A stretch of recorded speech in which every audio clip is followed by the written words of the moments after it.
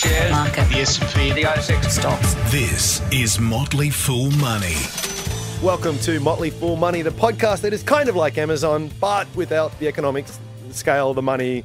And well, let's just get on with the show, shall we? Good idea, let's do it. Yeah, let's move straight on past that. I'm Andrew Page, and with me is Scott Phillips. G'day, Andrew. G'day, fools. It's Amazon Day. It is Happy Amazon Day, Happy Amazon my Day, friend. mate. We have talked about this ad infinitum. Ad nauseum, advertising. Until the lead up. But it's here. It is here. So we have to mark the occasion and talk a little bit more about it. We also do a little bit of a media wrap as well. There's been some moving and shaking in that space. We've seen Channel 10 delist from the ASX for good. Domain has split off from Fairfax. What's next for traditional media is the question we're going to ask. Indeed. The ASX has hit a milestone in recent times. It has broken a technical level, if we could call it that. Oh, dear. So we're going to break out the passion pop. What's your drink of choice? Bit of a Touche Rosé. Ooh, classy. Some Danelli Lambrusco. We really are high rollers, aren't we? Fun wine for any time. You know it. We're not sponsored, by the way. But if any alcohol companies want to get in touch, we're more than happy to talk. We'll happily drink on air and plug the sponsor's product. That's it. Quality. And you're going to saddle up on your high horse. I am. Okay, look forward to that. Got the riding spurs on, got the cowboy hat. I'm looking forward to it. Mate. Yes. Amazon is here. It's finally here. It's finally here. Well, it's kind of been here for a while, right? The Amazon.com.au site has had plenty of Kindle books and audio books. Yes. But today's the day. But it is. And we knew it was coming. We didn't know exactly when. I remember poor old Jerry Harvey. We have to sort of put the boot in here. He was basically saying there's no way they're going to be here within less than a year. They've got to set up a warehouse, they've got to do this, they've got to do that, and lo and behold, turns out that they've sorted all that out already. So I've done this before. You've got to get planning permissions and buy a warehouse and organize. Jerry, they know what they're doing, mate. I think we actually talked about it at the time. I have to believe that Jerry was doing that for the benefit of his franchisees and his customers. Even Jerry, as optimistic about himself, as pessimistic about Amazon as he wanted to be, he could not have failed to realise you could simply lease a warehouse and get on with it. I don't believe that's true. How can he not? I'm putting Jerry in the trash talk column rather than the genuine economic analysis column. Yeah, okay, fair enough. You know, one of the other things I heard about Amazon, I think from one of our colleagues throughout the week, big river. They are operating on a gross margin, on average, for their products of 7%. Mate, we made it 2.5 minutes in and you threw in a bit of jargon. Talk about gross margin for a second. So gross margin is the amount of profit that you make. So let's say you're buying something for $1, your Amazon. Yes. And you're selling it for $1.07. There you go. There's a 7% margin. Well, not really. Actually, not really. Markup. That's a markup. Sorry. Yeah. Can I start again? No. If you bought something for 93 cents and sold it for $1, there you go. That'd be a 7% margin. There you go. So that's just the product cost. So if you're a retailer, Yep. it's the cost of the product you buy. The difference in that and the price you sell it for. It doesn't include your own costs, just the product cost itself. I think a lot of people go, "Well, what's wrong with 7%? That's fine." But yeah, you've got to pay wages, you've got to pay for warehouses, you've got to pay for the website, the advertising. That has to cover everything else. And just to put that in perspective and to I guess go back to Harvey Mexican Norman, fighting fish in the CEO's office. Their gross margins are typically around 30%. Yeah. And, you know, when you look at their net margins, well, they're probably, 6-7%? So hang on, net margin, define that for So me? that's the actual margin that's left over after everything has been paid for. Okay. So everything in total. So the revenue is the denominator. The numerator is what's left after you've had every other cost off. You just had a go of me of talking maths, and you're talking numerators and denominators. Okay, fair enough. So The you take point your is, revenue, you take out everything you have to pay as a business. Yes. There's 7 cents left in the dollar. Yes. After all of that money. after all of that. And that's where Amazon starts. That's their gross margin. That is where they start. So scale is king, right? The question is, well, how do you make that work? And as you say, it is scale, it is throughput. If you sell enough widgets with a 7% gross margin, then you can do it. Well, here's the other problem, right? We've said this before as well, but Amazon still doesn't make all that much money. No. So Jerry's got to make his 7% net margin to make other people happy. Jeff Bezos, CEO of Amazon, saying, well, I don't really care about margin right now. So I'm actually happy to run it basically break even. Yeah. That gives him an advantage even before he starts because he can afford to run at zero.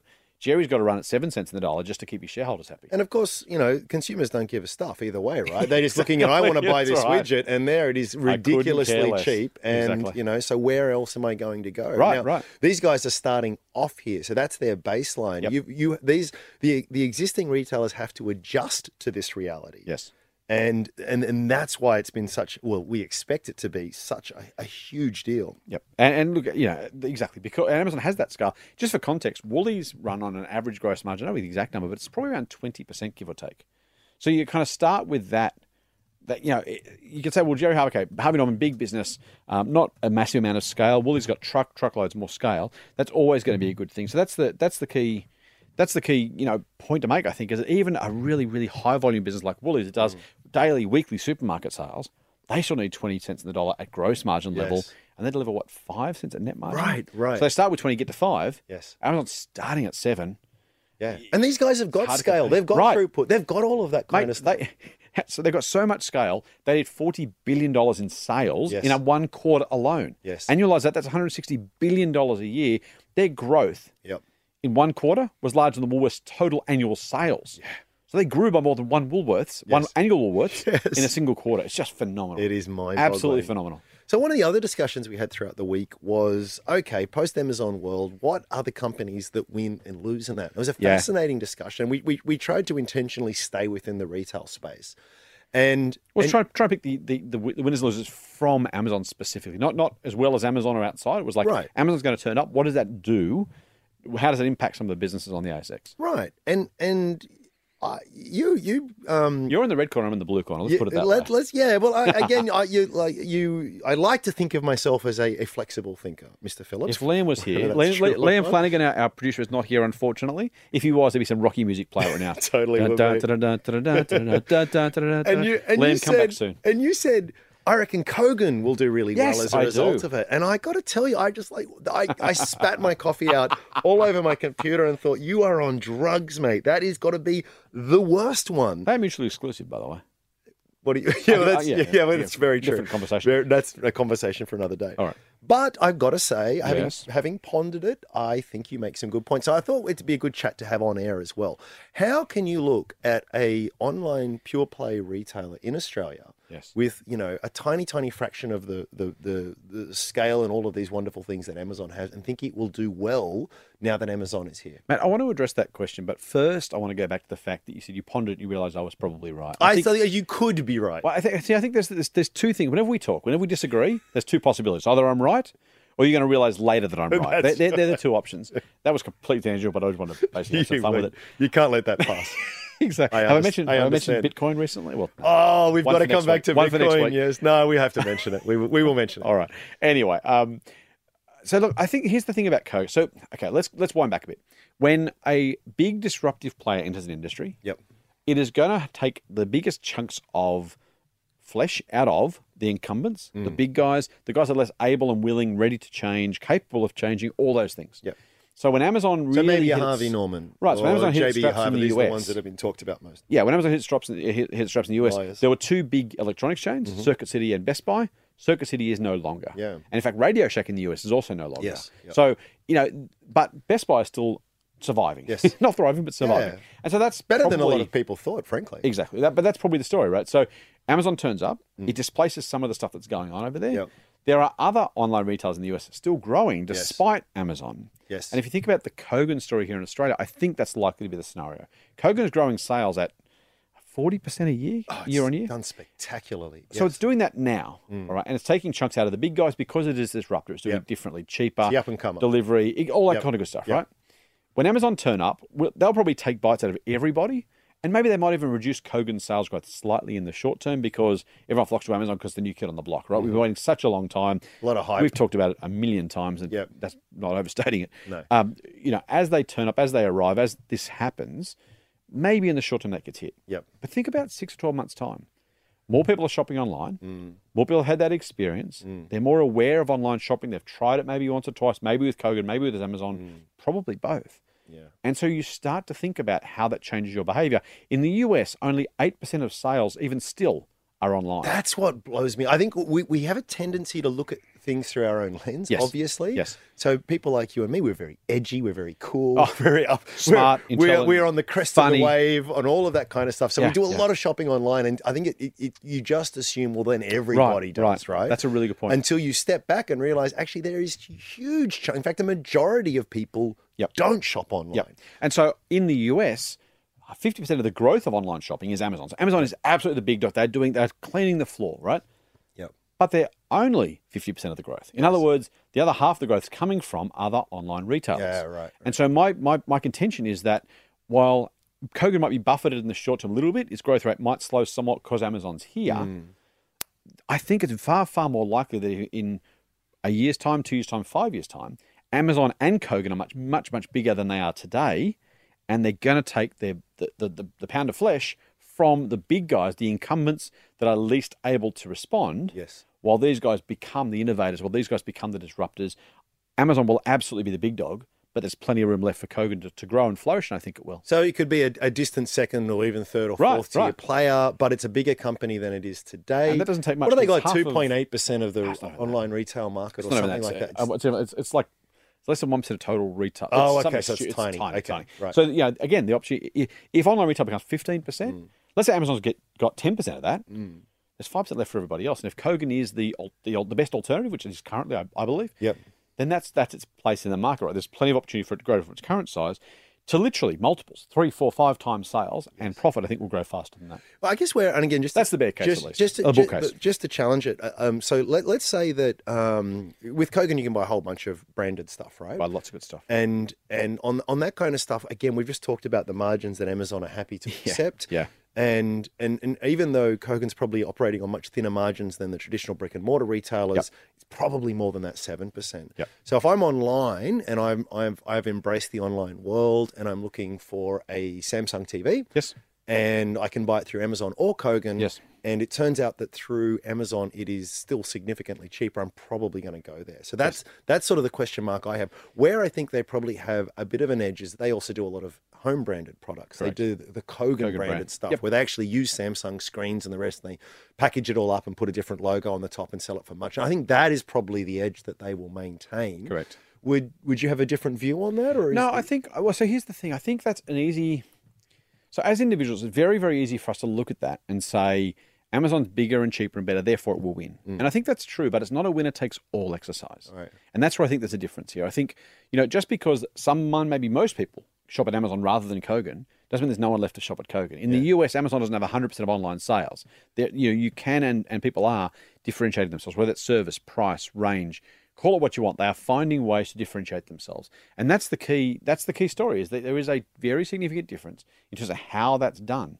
And if you think about that story, that's, I think, the Australian story. Yes, there will be the possibility of Amazon doing very well, taking some sales away from others. But frankly, again, if you're going to buy a Samsung TV, your current choice is JB or Harvey Norman. Right. Or now Amazon. Yep. If you're going to buy a Kogan TV, there's only one place to go, which is Kogan. And Kogan sells groceries and travel and SIM cards and broadband and all that sort of stuff. So Kogan as a retail platform, I think will continue to be very, very strong. It just, it's as well as. Neither is going to be winner takes all. This is not 100% purely binary. Yeah. Exactly. And that's, I think that is the mistake. I think the difference, though, is if you look at Harvey Norman and JB, they've only got stuff to lose. They own the market. Yeah.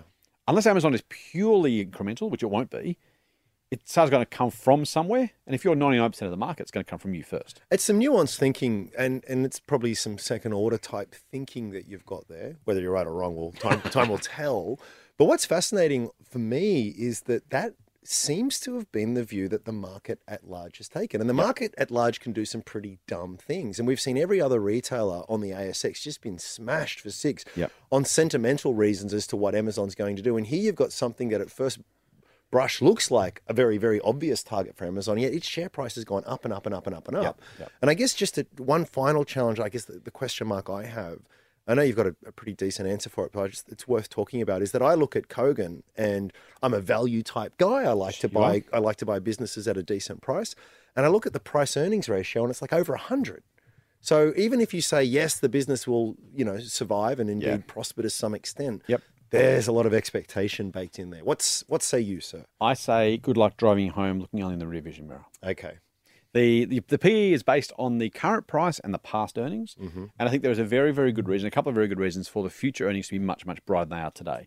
And I won't go into lots of detail because we haven't got all that much time, but essentially there's a couple of things. The first is the current earnings are depressed by some one-off costs that were engaged with the company's listing, which won't repeat. So immediately that gives some money back in terms of underlying earnings power. Second is that it's going from a effectively break-even level of profitability at a much lower level of sales to a more decent level of profitability at a higher level of sales. So some operating leverage. And it's probably exactly as those stocks continue to grow and grow quite strongly, that bottom line could, if Kogan chooses to, also grow quite strongly. So you get a 10 to 15% top line growth, you could conceivably get a 20 or 25% bottom line growth. Yeah, you're right. Yeah. It does have many years of that to all of a sudden make that PE look It really starts to shrink down. exactly not reasonable. It actually gets quite cheap. Now, I will say I'm not predicting that Kogan will necessarily do that. They may take the Amazon view and say we'll keep reinvesting some of that cash. But again, it's the earnings power of the business I'm looking at, not just the reported statutory earnings themselves. It's an interesting case. I mean, we will no doubt revisit this again in the future. We didn't tease this at the beginning, but we have to talk about it. What's your Bitcoin worth? You bought $100 worth of Bitcoin. I gave you a bunch of grief for it. Go on. Let me pull up the app. I'm not going to tell you. I think this is more exciting for you to find out for yourself. Exciting, frustrating, and then tell. I'm sliding the phone across the desk. Ready? That's sound effects. What is it? 143.28. So if I paid $100 and now it's 143. I can't do that math. You can't do that, mate. I can't work out. Let me do it. Top three code 44%.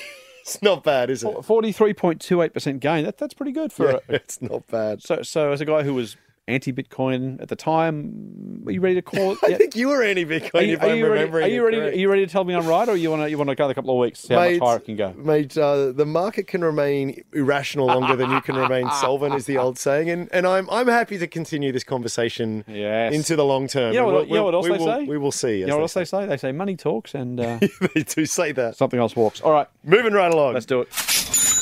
Value stocks. Stock market. Index. Share market. This is Motley Fool Money. Subscribe to the free newsletter at fool.com.au/MMM. The other thing we did talk about was the media landscape. Yes. So Channel 10 is Gonski. Yeah, officially today, media's been kind of moving backwards and forwards. We've covered it a little bit, but today, Channel 10 is officially delisted once and for all from the ASX. What a ride that has been. Yeah, exactly. Now, this was a network that you could have bought for $14 a share in 1982.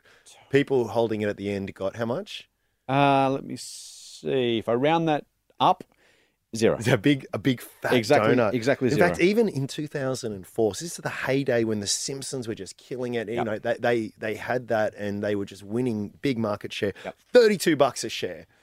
And it's gone all the way back to zero. So what on earth is CBS thinking buying? So they sort of saved it from administration. They've now got the assets there. They're going to run it. Why would a big American company want to do that to itself? Oh, God, there's so many good questions there. There's lots of potential answers, quite frankly. The most cynical of them is that, you know the frog and the scorpion story? I do. Where the frog's crossing the river. The frog's carrying the scorpion across the river and the scorpion says, well, of course I won't bite you because if I bite you, we'll both drown. Right. And then halfway across, the scorpion bites the frog and the frog says, why did you do that? The scorpion says, well, it's in my nature. Yeah. A scorpion is a scorpion. A scorpion does scorpion things. Yes. If you're a big American free-to-air broadcast network, what do? You stick to your knitting. You go and buy more free-to-air broadcast networks because, hey, why not? And I've got to say, at some point, makes some sense, right? Other companies who try and be something to everyone because they try and just change the business over and over again and chase the hot new thing. Yeah. If CBS genuinely has a decent ability to provide successful broadcasting businesses, if you like, or run successful broadcasting businesses, then it does make some sense to do exactly that. And so, frankly, if you can buy 10, if you can add more scale to the current CBS business, if you can pretty much just holus bolus bring your broadcasting, your content, your network, your stars, your whatevers, negotiate better license terms, strip out a whole bunch of costs. Right. If you run it to some degree as a satellite outpost of CBS America, add some Australian programming because you have to, add some Australian news.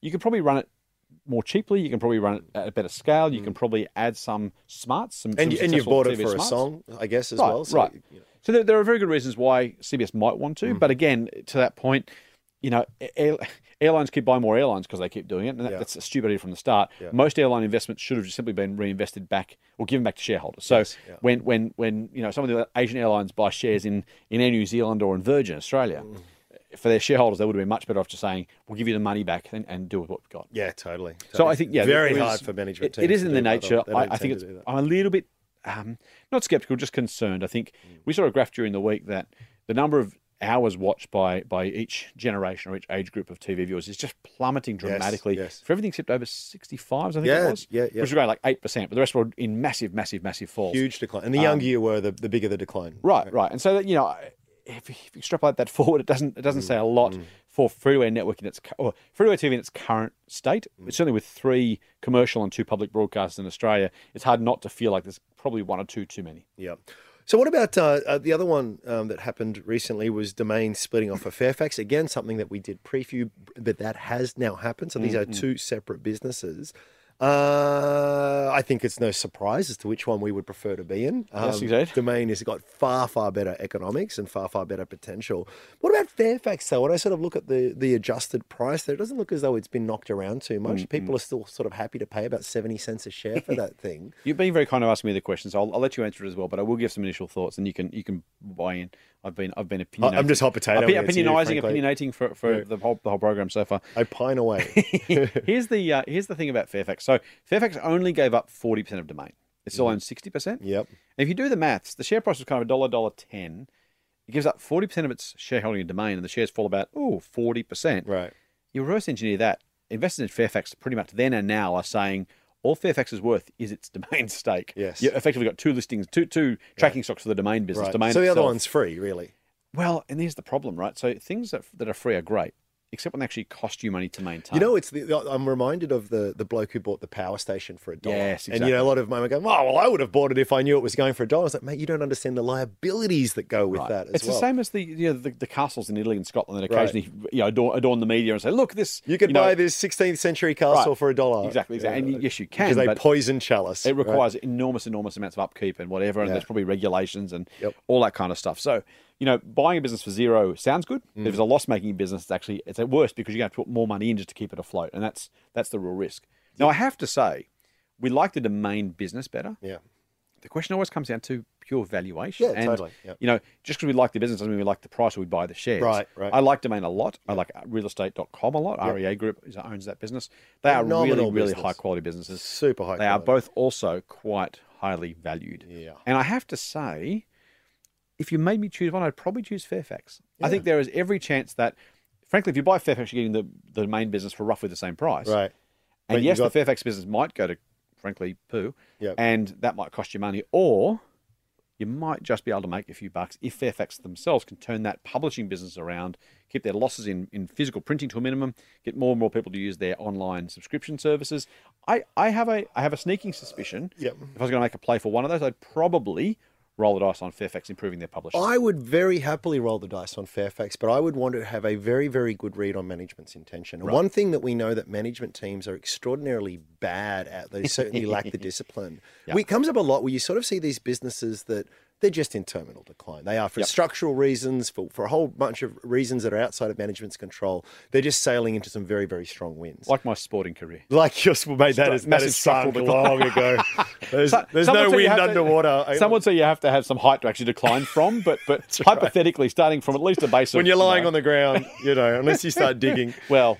that's the funeral business. I suppose. Right. There's always somewhere to go even from on the ground. But my point is that often the best thing to do for shareholders is you manage that into decline. Yeah. So rather than saying, we have to turn it around, we have to get back to growth, and we're going to invest in all this money. And what might end up happening, in fact, what normally happens, if history is any guide, is you end up throwing good money after bad. Yeah, true. And from a pure cash flow perspective, in terms of what's going out versus what's eventually coming back in, it's an absolute disaster. Mm-hmm. Whereas, and there's a handful of tiny examples out there in business history where people have actually gone, we can't win this. Right. But we've probably got 8, 9, 10 years before it goes into decline. And what we're just going to cut costs. We're just going to keep the lights on barely, and we're going to milk this thing for everything that's worth. And when you look at the price today, it is probably good value relative to all of the cash that we will get in the future, even though we know that at a certain point in the future that is going to be zero,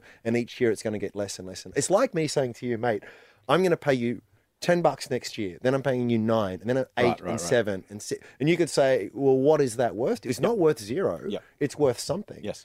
And I think if I had if we had a management team that were very level-headed and could perhaps do that, I'd be more inclined to go with you in terms of Fairfax. I think that's a good point. Although I don't think it's just a terminal business. I think the print business is terminal, but I do believe there is some possibility for their ongoing masthead business, their digital publishing business, to be successful over the long term. So I don't think it's a business in terminal decline. I think publishing is physical publishing, but I'm still positive on the overall probability that their online businesses can make some money, and that's why I'd probably play the Fairfax game rather than the Domain As long game. as they play it smart, I agree. Get more Motley Fool Money advice at fool.com.au/Triple M. Mate, very quickly, we're approaching the full-time mark here, but we had to sort of, well, we didn't have to, but we kind of felt as though we should, because everyone out there is talking about this magical 6,000 point mark that the All Ordinaries... Finally.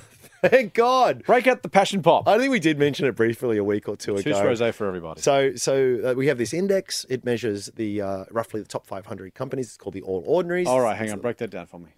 So we have an index. That's just a fancy name for... Well, when you hear about the share market went up or the share market went down, the share market is made up of around about 2,000 different companies. Right. So Standard & Poor's, a company has developed an index which tries to track the average. All right. And they weight that according to size. So the bigger companies, the CBAs, the BHPs, they have a much bigger influence on it than the very small companies. Yep. And it tends to cover only the top 500 or so, give or take. Yep. And so when you see Alan Kohler on the news, they're saying the market went up 4% today, he's really talking about the All Ordinaries index going up 4%. Cool. Got it so far. Or whatever it happens to have been. And now we're past 6,000. And so it started off with Thank God. I think it was 100. I think arbitrarily it started off. It's usually a good place for indices to start off. Why not? And I'll go with that. Write in and let us know if it wasn't.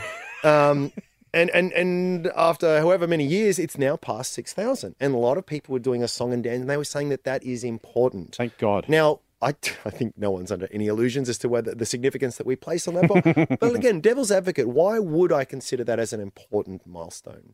You're asking all the questions here, dude. You tell me. Why do some people consider it an important milestone? I think a technical analyst would basically say that it is psychologically important. People would see that if it managed to get above it and it holds above that, it's a good sign of future strength. There is some sense that, we celebrate round numbers. We celebrate, 20th or 20th, 21st is a bad idea. Right, but yeah, I get you. 40th, 10th, 20th anniversary, Yes, 20th, right. 20th anniversary, 40th birthdays. Yeah, the bicentenary. We don't celebrate a batsman who scores 93 in the Ashes. We celebrate 100 or celebrate 50. You got to So have a round milestone number works, at right? some point, right? Right, So right. you don't have it at some irrational number. Right. So the round number kind of is of some human psychological value, maybe, or at least it's notable.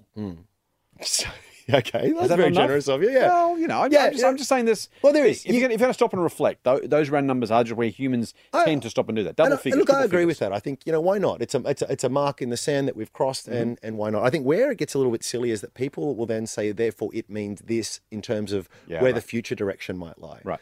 And I don't think, again, I always give Chartist a bit of a hard time, and I'm sorry, Chartist out there, but it's my view, and I'm entitled to it. And the phrasing tends to go like this: if it holds above 6,000, it's a very good sign of strength, which is like saying if it keeps going up, that's good. Right. Because if it doesn't, then it's this, the conclusion If is I score a implicit century in on the Saturday, I'm a statement. good batsman. You can't be wrong. Right, It's like if it goes down for him, you say, well, it didn't hold above 6,000, so it was always a bad signal. Or it held above 6,000, so it was good. Well, yes. Like, hindsight, of course. how can it be otherwise? Yeah. Like, if I score a has century to this be. innings, it'll be a good innings. So it was interesting in terms of that. The other thing is as well is that I You give me think nothing on my cricket analogy. sorry. The other thing I find a bit useless, particularly in a country where we have a very big emphasis on dividends, the All Ordinaries doesn't factor that in. There's another index related to that That's called the the most important accumulation point. index, which is well above that. In fact, the All Ords is still below its level of the peak of 2007, which from the sidelines you could argue, well, nothing's really changed. The market's gone nowhere in 10 years. Well, factor in dividends and hell, reinvest those dividends. Actually, you're doing really well. The market's at an all-time record high. Yeah, that's right. And then there's other indices called the ASX 200, which is actually a more popular one and probably some would argue technically a more usable one. Well, it's actually at 5,986. So what does that mean? Oh, terrible. So again, I think... So all of are great and the ASX 100 is terrible. I think we'll put a line under it by this and saying the market has had a very good run. We have been in a very strong bull market for quite some time now. Yeah, that's right. After recovering from the lows of 2009, it's a nice milestone to celebrate. What does it mean in terms of where to from here? No idea. Yeah, I think it's worth stopping to remark on where the market's come. It's a good opportunity to look back and say, what does investing kind of do? And the good news there is that investing, as generally always, is a good pursuit, worth doing, and has delivered really, really strong long-term returns. That's a very different thing to saying, and therefore this means something different to what it's always meant, which is invest for the long term, focus on businesses, buy at decent prices, let time do the work. It's kind of just the boring record repeating. The other thing is as well, just due to the nature of compounding, we're going to pass these big round milestones at a faster and faster rate as we progress through time. That's If also you say true. the market grows at 10% per year, well, 10% of 6,000 is a hell of a lot more than 10% of 100. So, we are going to. I think someone said if that just happened, I'm going to bugger this up royally, but You really, really but will. the principle is the same. It's sort of like saying if we continue at this same pace, the All Ordinaries is going to pass like 100,000 by the year 2032 or something like that. Real money advice from real people. Not just a couple of dicks with a Porsche. Get more at fool.com.au/Triple M. Mate, we don't have Liam, so I'm going to have to ask you to do this. I know this is in your contract, and I know you did a lot to sort of make sure it was in there, but there's no sound effects this week. Mate, that is the only reason I get up and do this thing. I know, I really know it is. I'm going to get you a T-shirt made up as a consolation. So instead of getting on my high horse, What are you going to do? I'm going to saddle up on my rocking horse. Rocking horse. Nice. Here we go, ready? There we go, all right. Go. That's got a really bad mental image. Fully grown man on his rocking horse. Go for it. Who says it's a mental image? I've got a rocking horse at home. What's got your go? Mate, my good ideas was rare as rocking horse poo, you know that. So here's what... God. This morning I opened up I didn't open the paper. I clicked on the paper because that's what you do these days because I'm one of the cool kids. So edgy. I'm all over it. And the headline said that Australian house prices are now 4 times GDP. That's a lot. Oh, is it? I don't know. GDP sounds like it's probably a big number. Oh, Christ. I hate... so here's the thing. I'm going to do an economics thing, then a general thing, right? Right. When you measure the value of something, economics call it the stock, right? The value of all the gold, it's a physical thing. It's there. It's physical. It's there. Housing, gold, rice, whatever. Rocking horses. Rocking horse poo. Yeah. And then there's a flow measure, Okay. which is the measure of cash going in and out of a thing, in this case, an economy. Right. Over the course of 1 year, everything that we produce in the economy, the flow of money through the economy is called GDP or gross domestic product. That's income. Right. They're comparing that when a stock or a wealth measure, like house prices or gold, the two are completely unrelated. There is no apples and oranges. Yeah. It's not even that. It's apples and palm Kiwi trees. fruit. No, it's not even fruit. It's like it's an apple and just rocking air. horses. It's a thing, right? So you just can't compare the flow of money with the stock of something else like they're comparable. It's just stupid. You clicked on the headline though, didn't you? Yes, because I knew the headline was stupid. Job done. Job done.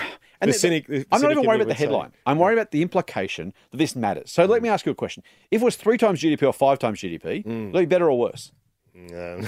Right. Exactly. And if I said it was 84... Well, I guess at some point If I said it there was is some 84 arbitrary measure to go against. So the higher it is, the more potentially overvalued it is.